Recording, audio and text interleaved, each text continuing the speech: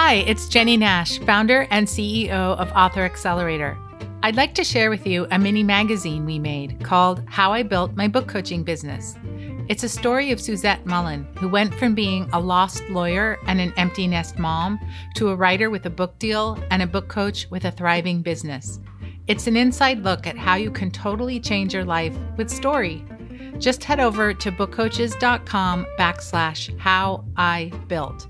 That's bookcoaches.com/how-I-built. You'll also see there an invitation to a free event with me and Suzette where we're going to talk about her journey. I'd love for you to join us. Is it recording? Now it's recording. Yay! Go ahead. This is the part where I stare blankly at the microphone. Try to remember what I'm supposed to be doing. All right, let's start over. Awkward pause. I'm going to rustle some papers. Okay. Now 1, 2, 3.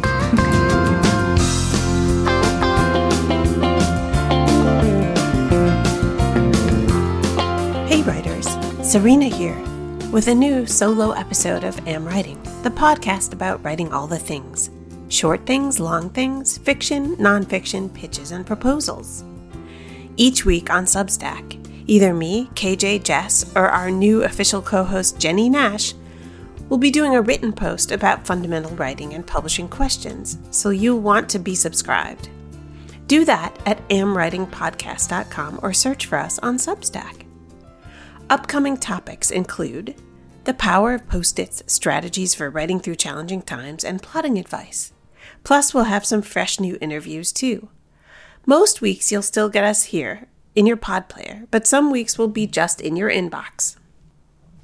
And that's still the best place to find all the links to the things that we like to talk to you about. So, today, that topic is manifesting.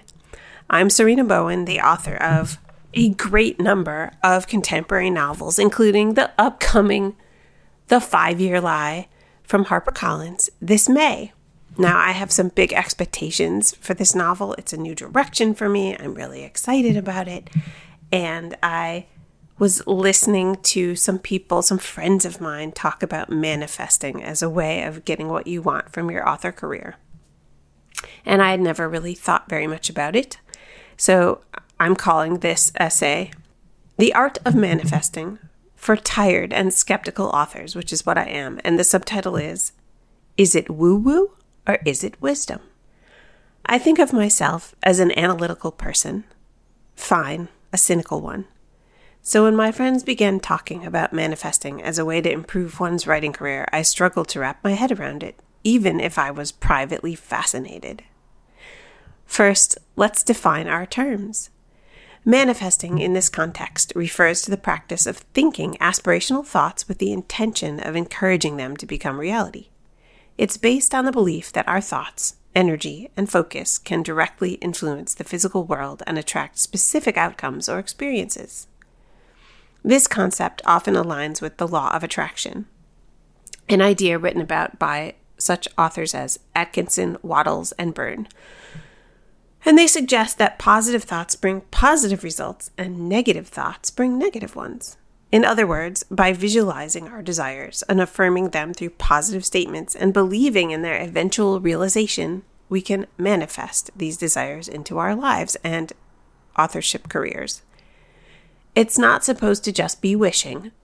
Proponents argue that it's about aligning ourselves mentally and emotionally with the desired outcome, thereby making ourselves open and prepared for the opportunities and resources needed to achieve success. Appealing, right? I thought so too.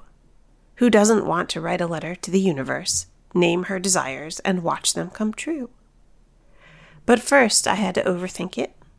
I was raised to believe that hard work was the secret sauce, and if I hadn't achieved my writing goals, then I probably haven't been working hard enough or writing well enough, right? Besides, if happy thoughts can bring success directly to my doorstep like fruit flies to an overripe banana, does this mean that failure is also my fault? If I tell the universe I deserve to hit the New York Times bestsellers list in 2024, and then the universe does not deliver this shiny bauble, doesn't that imply that I've failed myself with my own negativity? And furthermore, if that's true, then isn't manifesting the ultimate in privileged thinking? Some of us face hardcore challenges that make getting through the day awfully difficult. So it feels disingenuous to those who are struggling to assume that any obstacle can be cleared by positive energy. My inner critic pounced, and my exploration of manifesting almost ended there. Almost. But then I had one more uncomfortable thought and came to realize that this part of the struggle is actually the whole point, because it gets to the heart of writers' fears. After all, show me a writer who has never wondered whether writing is not the most self-centered job in the world. Show me a writer who believes that writing is always the most valuable and useful thing she can do with her time. That's just not how writers are made. Self-criticism is actually crucial to the work. You can't edit your work if you're not willing to second-guess your own decisions. In fact, balancing the impulse to create with the impulse to delete is psychologically the guts of this job. Furthermore, when I sit down at my keyboard every day, it's with the understanding that making up stories for a living is already a privilege. Previous success doesn't exempt me from the knowledge that writing always serves the writer first before it ever serves the reader, and that the act of composing a story or a screenplay or a poem or an essay is always self-indulgent before it gets the chance to be an indulgence for someone else. I struggle with this, not daily perhaps, but often enough to make asking the universe for more success into a very fraught endeavor. Does the universe really care if I hit the USA Today bestseller list for a 25th time? And yet, here I sit at the keyboard anyway, giving my precious time and attention to this career, whether the universe cares or not. So don't I owe it to myself to do the best job I possibly can? If there's anything more self-indulgent than a career in authorship, it's squandering that career in authorship. And then, next, I invite you to consider the conditions under which great writing gets done. Do we do our best work when we're A, sitting here convinced that nobody cares and nobody will ever read our work, or when B, we bathe in the warmth of great possibility, open to the joy of discovery and ideation? Yep, it's that second one, isn't it? It turns out, for me anyway, that manifesting and writing have a whole lot in common. They both share the Rumpelstiltskin-like quality of making something out of nothing. They both require unwavering belief in the possibilities, whether the current reality reflects a blank page or an empty checking account. In other words, even if I'm not quite ready to believe that a few hours' work on a vision board will cause money to cling to me with the static electricity of socks right out of the dryer, a writer already understands that ideas prefer an open mind and a receptive heart. I also know that ideas are critical for excellent and prolific writing. And excellent and prolific writing is a crucial step toward earning royalties. In short, it is a positive feedback loop that I already understand on a gut level. Meanwhile, as I toil here at my desk, there are over 100 spots on the New York Times bestseller list every single week, and somebody has got to fill them. There's almost no point to working 50 hours a week as an author unless I believe that one of those slots can be mine. Ergo, the only way of catching one of them in my greedy little hand is to manifest that reality out of blank pages and sunshine and the unwavering belief that I am allowed to ask the universe for all the marbles. A halfway dream is a waste of time and notebook paper. So here we go. Dear universe, let's call a spade a spade. My life is already an exercise in literary optimism. I can acknowledge the privilege of this job while still reaching for that next tier. I can open my vulnerable soul wide enough to speak my most ambitious desires out loud.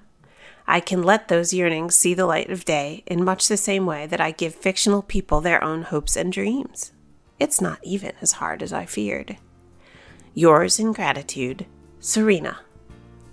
P.S. Universe, if you could also deliver me a first-class plot twist for this proposal I'm writing, I am all ears.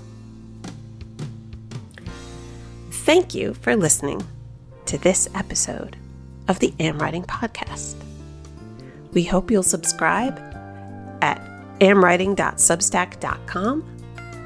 And until next week, keep your butt in the chair and your head in the game.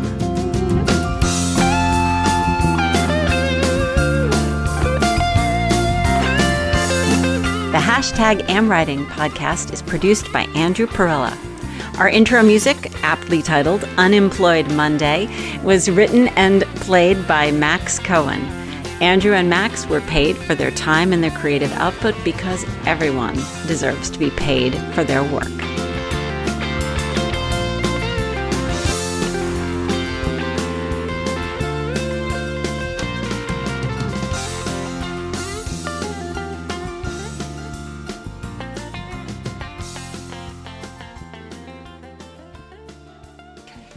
Save. Pause. Stop. Stop. Thank you.